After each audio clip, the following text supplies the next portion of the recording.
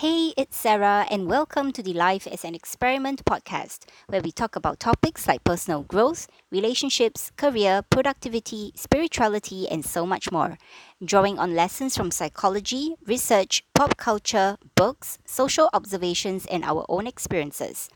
The aim is to reflect on our lives and try out new tips, hacks, and strategies that can make our life that much better.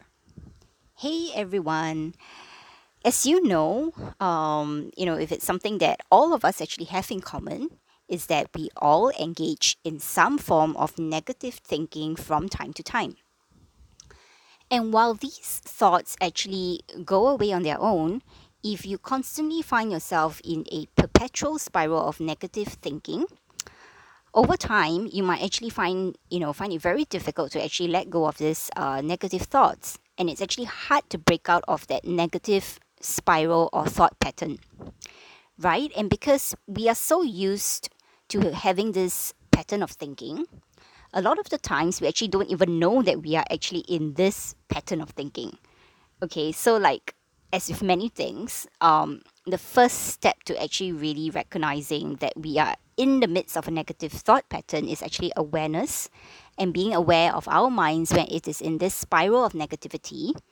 And being aware can actually really help us learn how to deal with it much better, right? So today, I'd like to talk about the 13 different types of cognitive distortions underlying negative automatic thoughts.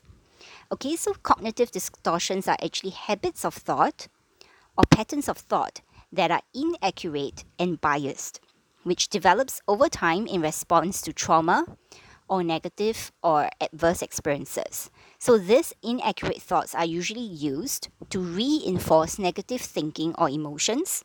Okay, so we end up telling ourselves things that sound rational and accurate, but really only serve to keep us feeling bad about ourselves, right? So actually, in a way, it's our mind's method of protecting ourselves or protecting us, but actually it continues to perpetuate our bad feelings, right? So credits for this list of 13 different cognitive distortions goes to King's College London, where I actually did my psychology and neuroscience masters, and which is also where I actually learned at length about cognitive distortions, depression, and mental health.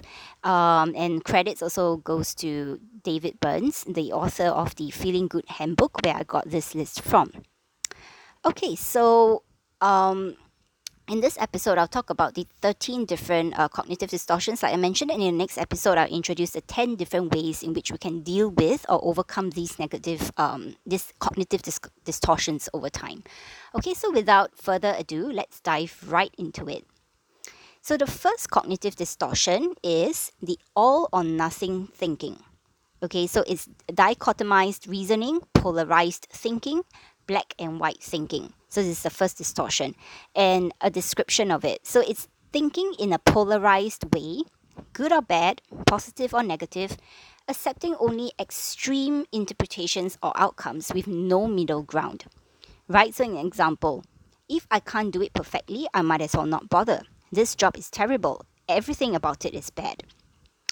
So I personally subscribed to this cognitive distortion quite a bit when I was younger. So if I actually had negative experiences with someone or with a situation, I tended to think in a black and white way. So it's either good and bad, positive, negative. It's never like middle ground. But what I've actually come to realize, with life experience and all that, is that many situations and many people, there are actually shades of gray with them.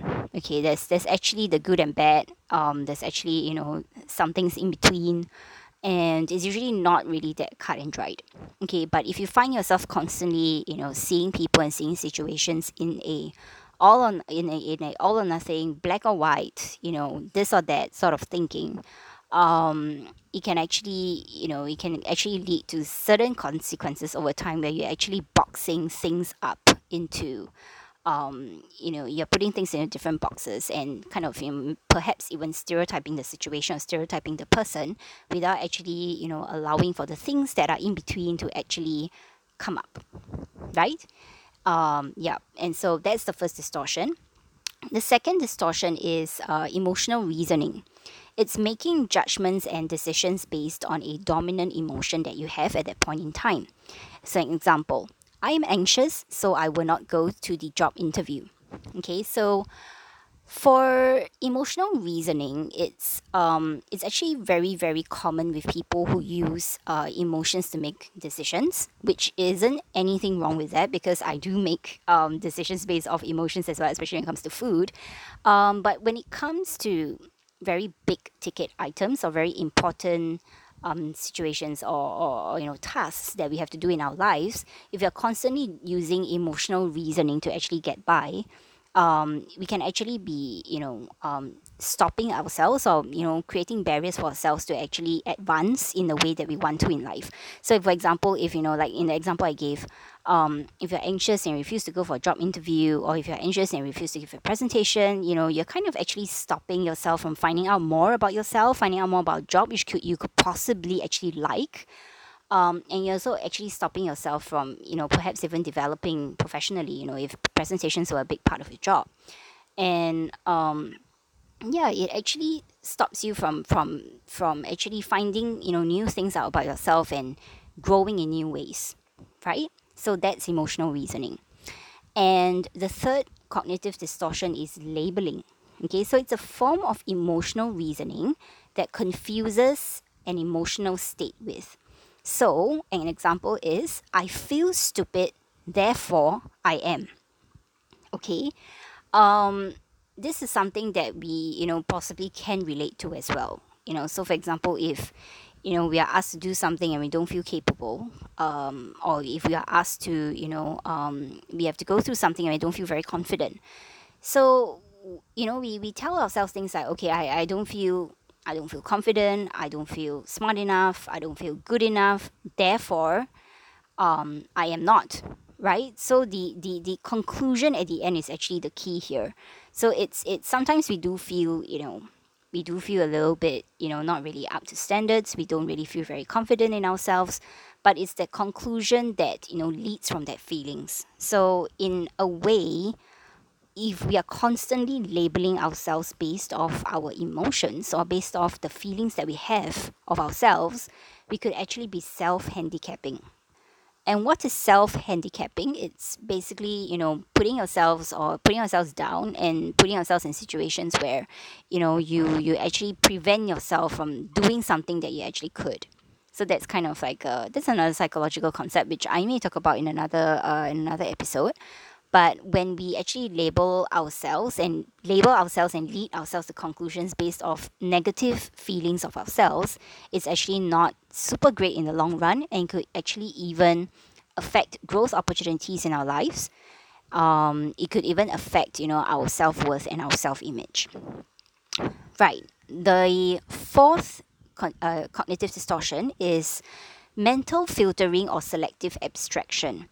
Okay, so it's selective attention to negative evidence, memories, or interpretation whilst ignoring the positive.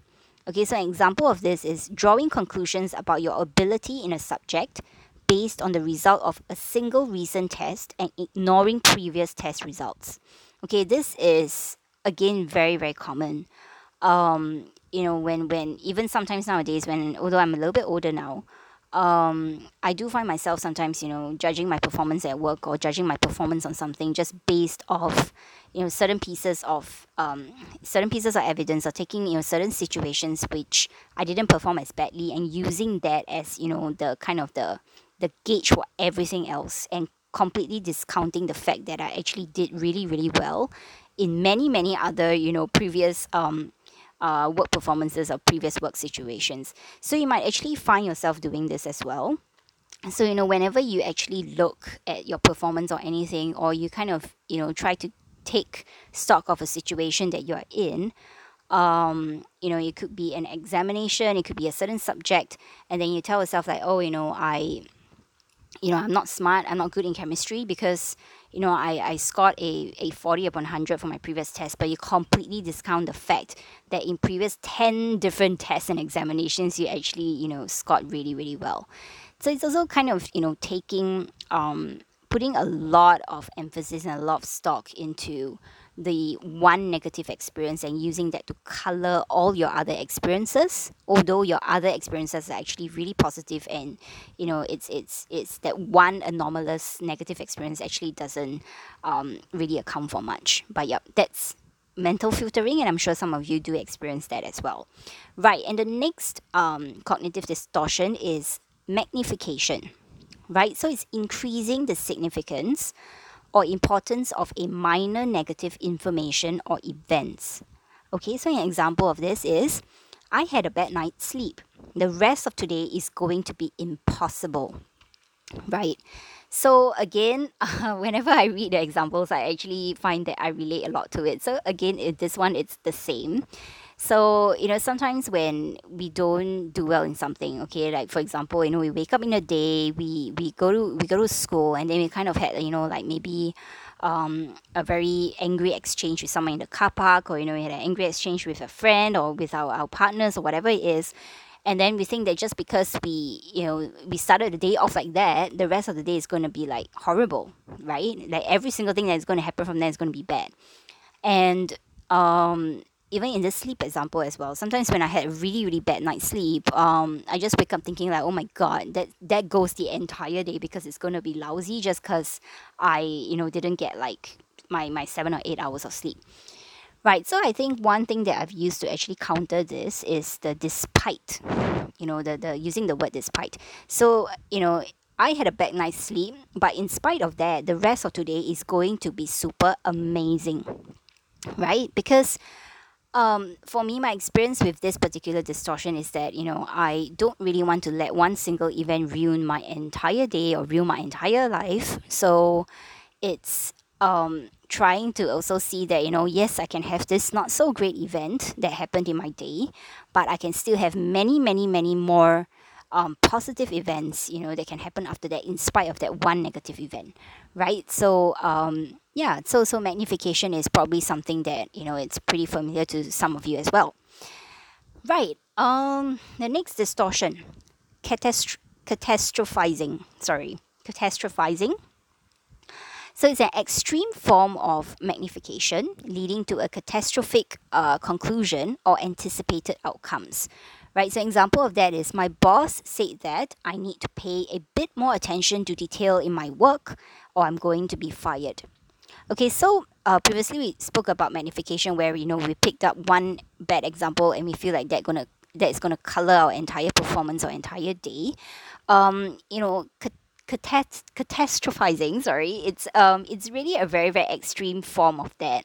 So we use just one particular example, or we take one event and we tell ourselves that if we don't do this thing very well, or if this thing happens, then the worst possible thing that we imagine to be would actually happen. So we actually get fired, we get we get screwed over in some way, right? So the outcome is always very very very huge and very very big and very threatening compared to the small event that actually kicked off the outcome. So in some cases, this is actually really the worst case scenario kind of thinking, which, well, in certain times it does happen, but I think that sometimes our minds, or we ourselves, we like to scare ourselves. So we tell ourselves that if we don't do this or we don't do that, oh my god, if I don't do this little thing, my teacher's not gonna be happy, my colleagues gonna hate me, I'm gonna ruin my future, I'm gonna ruin my career, kind of thing. So whenever you find yourself using words that are very very threatening and they have a lot of very loaded negative emotion, it could actually mean that you are catastrophizing, right? So when you use things like, oh, ruin my life, I'm gonna die, I'm gonna be fired, I'm gonna be dead, things like that, where where it's actually very very very scary, the outcome. It's probably because you're engaging in a worst case scenario sort of thinking. And just to put things into perspective, whilst sometimes worst case scenarios do happen, most of the times they don't, right? It's just our way, or our mind's way of just scaring us into action. But sometimes this doing this too much over a period of time is not very very healthy. Actually puts us into a very constant state of anxiety, which is not great. Right, so The next cognitive distortion, minimization or disqualifying the positive. Okay, so where a positive interpretation or outcome is acknowledged, its significance is trivialized as unimportant or unrepresentative. So, an example of this is, okay, so I passed this test, but it was really easy and everyone passed. It doesn't mean anything. Okay, so if you actually come from certain cultures in the world, you'll probably be very familiar with minimization because I feel like it's a very cultural trait.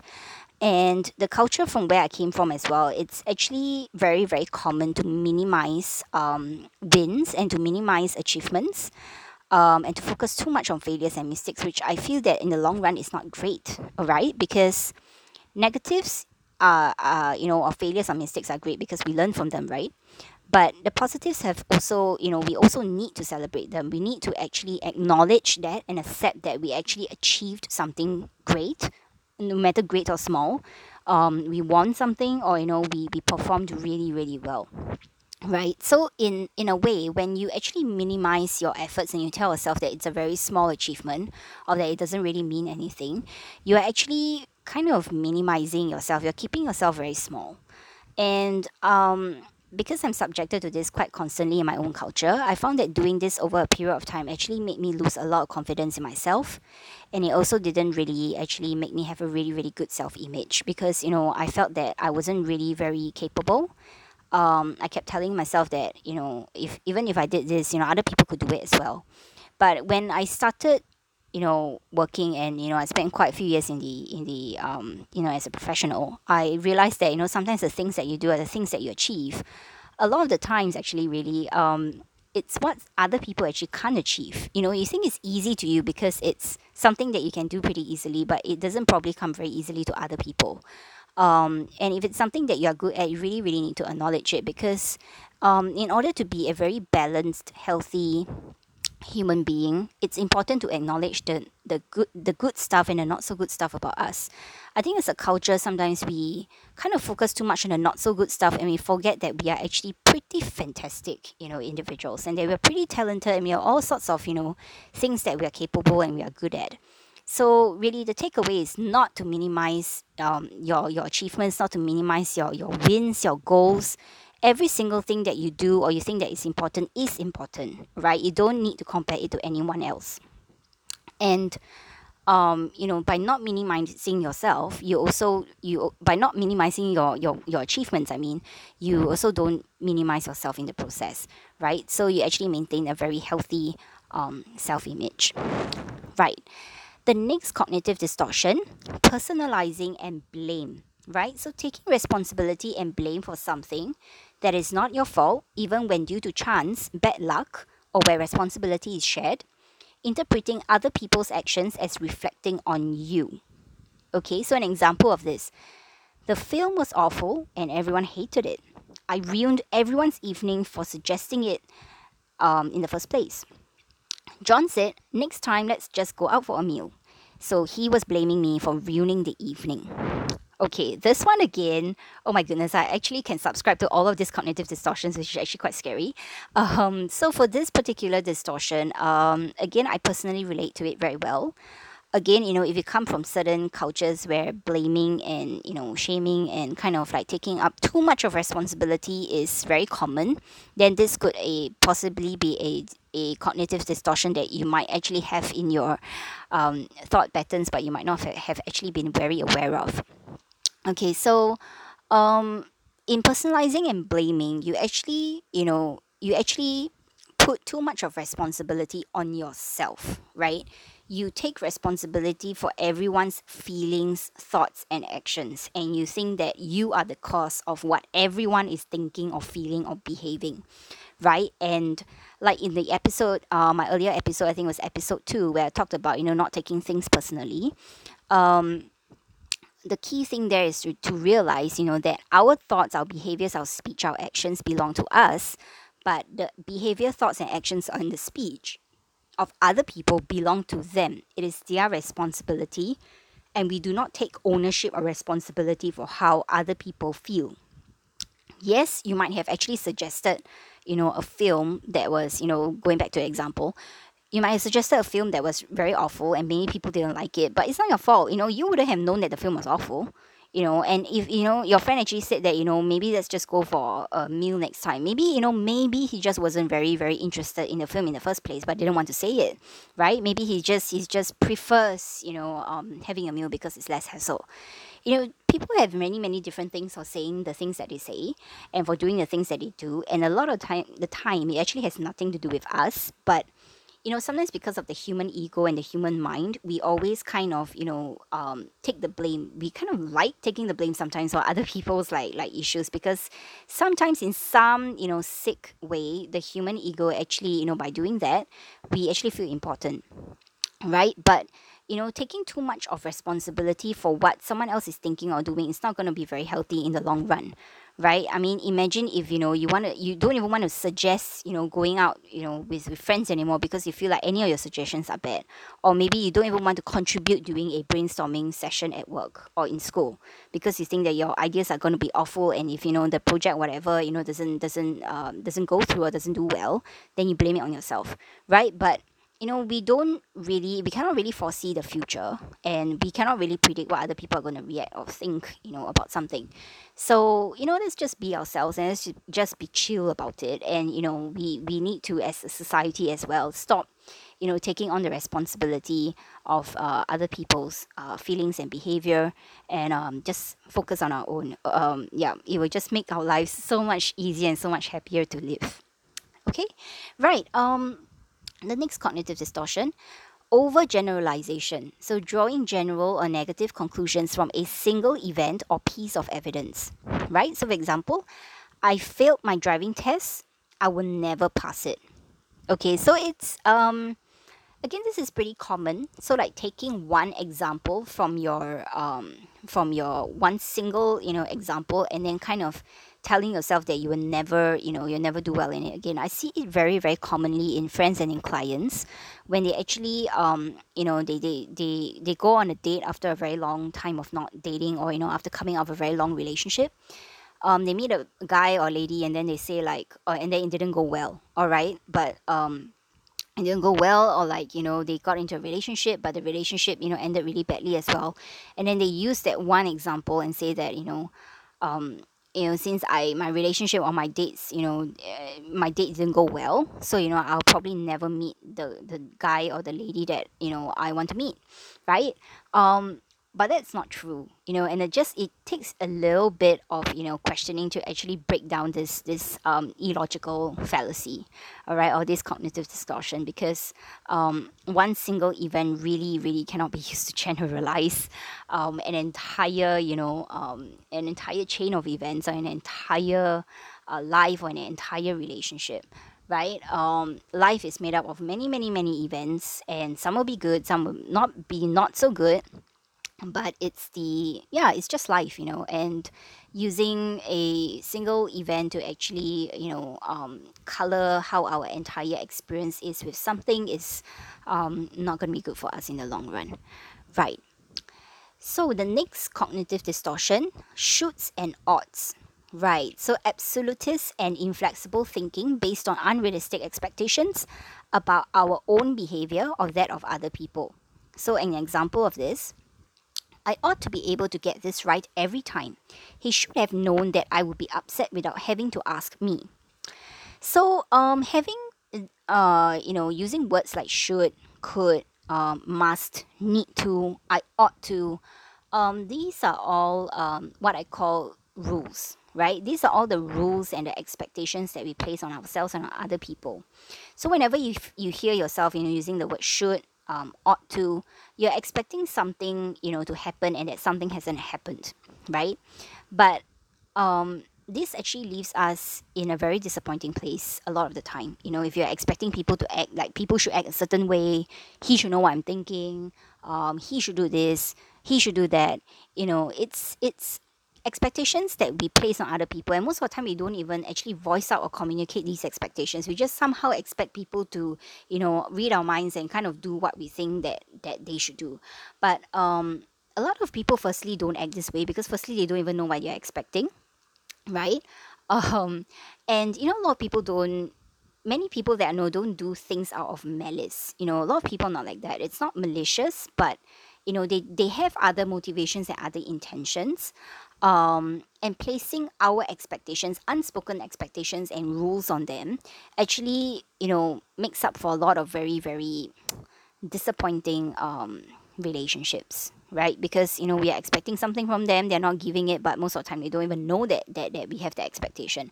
So if you have, you don't use like a lot of these words in your life, like should and ought to and all that, it's a good practice to actually catch yourself when you're using them. So for me, whenever I think about something or I'm angry and I'm like, he should be able to do this. Like he should actually do that and not this, but people don't usually act the way that you think that they should, right? So people act based on whatever they think is correct.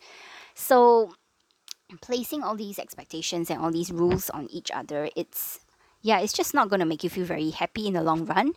And one practice is that you don't use these words often, right? Okay, so the next cognitive distortion, jumping to conclusions or drawing rapid interpretations or making hasty decisions based on minimal and incomplete evidence, right? So, for example, that's it. That's no point carrying on if you're not willing to talk about it now.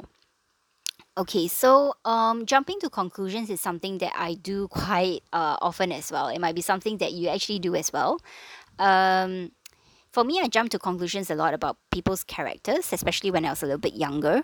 So if someone did something, then it means something, or if someone said something, then it means something. And I usually, when I was a little like younger, I don't really change my conclusion, right? So in I know it's a very naive thing to say, but it took quite a bit of life experience, to actually for me to actually say that, or for me to actually realize that um, people and situations are not that simple. Usually, you have to allow them to unfold organically and to allow them to actually naturally progress before you get, different observations and different data points. So you might be thinking that, people acting like, okay, maybe he was a little bit he's a little bit abrupt in his emails, so you kind of draw the conclusion that he's a very rude person, but actually maybe he's abrupt for other reasons. Actually, when you get to know this person over a period of time and you talk to him like, lesser over email and more in person, you realize that he's actually a very, very polite person. He's very, very friendly, he's very approachable,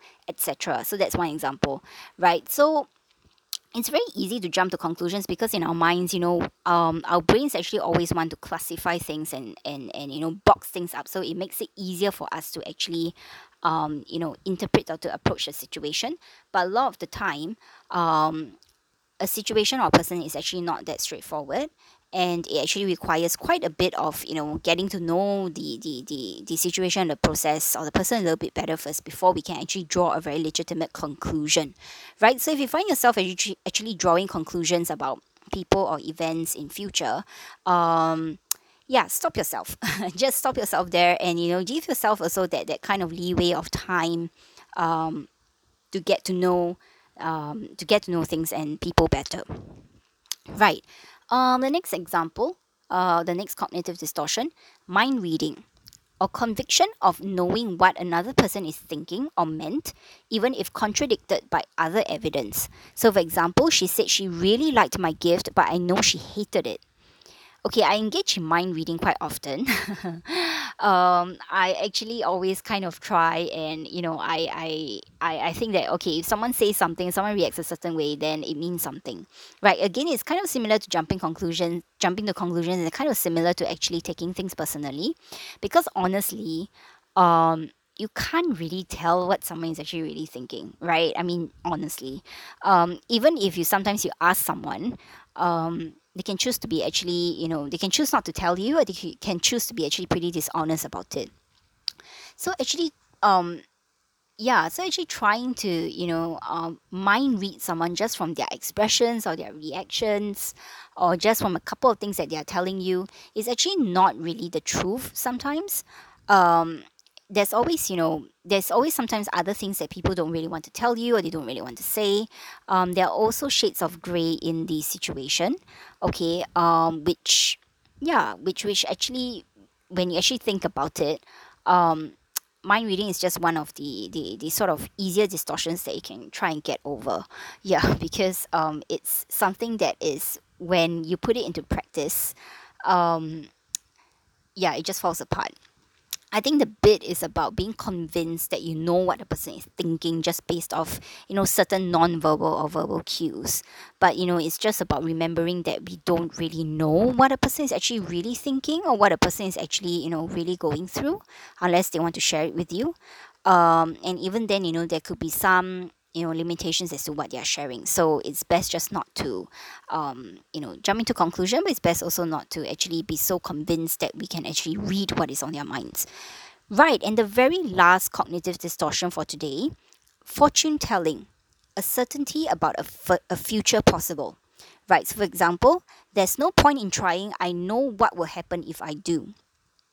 Fortune telling again is very similar kind of to, it's actually, all these distortions are quite interlinked and quite related to one another. So it's kind of, using again one event, or try and like, perceiving things from your past and from your present, and taking all those, different pieces of information, and then telling yourself that the future is not possible. So, for example, like going back to the example about, my clients and my friends who actually have relationship troubles, it's, some people just don't really have much dating or relationship experiences, but they actually kind of really tell themselves that they would not actually have a relationship of their dreams because, just because, right? And they don't want to even try getting into a relationship, or try, a certain thing, or it's even when actually looking for jobs. So, people sometimes they want to leave their jobs and they want to actually look for a better job, but they don't do so because they actually tell themselves that it's not possible at all to find a good job. It's not possible at all to find a good boss. So, there's no point in trying. But it's very, very difficult to predict the future. Okay. We are all not prophets or anything like that. We can only hope for the best possible scenario. And of course, if we don't actually put ourselves out there, and experience a little bit of discomfort sometimes, we actually don't really know whether, our hypothesis is correct, or whether, there's actually something better waiting for us, right? Because if you don't try, you don't know. So, my way of countering this distortion is, I tell myself exactly that if you never try something, you never will know what the outcome is.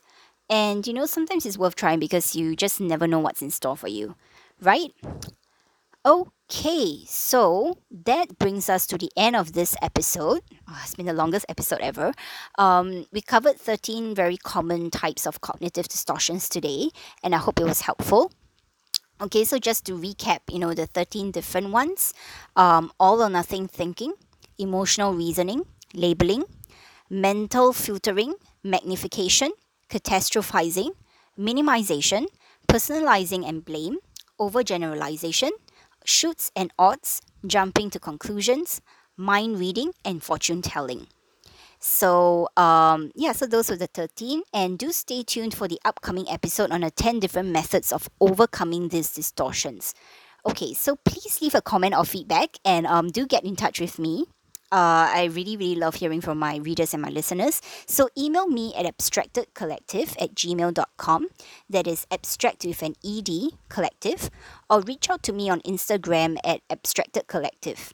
And if you like the show, do tell your friend, and please rate and review on iTunes or anywhere else you get your podcasts, as it can help others like you find it easily. And I'm also starting to run my coaching sessions, and I'm starting to open some beta testing slots for my new courses as well. So please do check out the links in the show notes. And if you want some more information, just go to my website at abstractedcollective.com.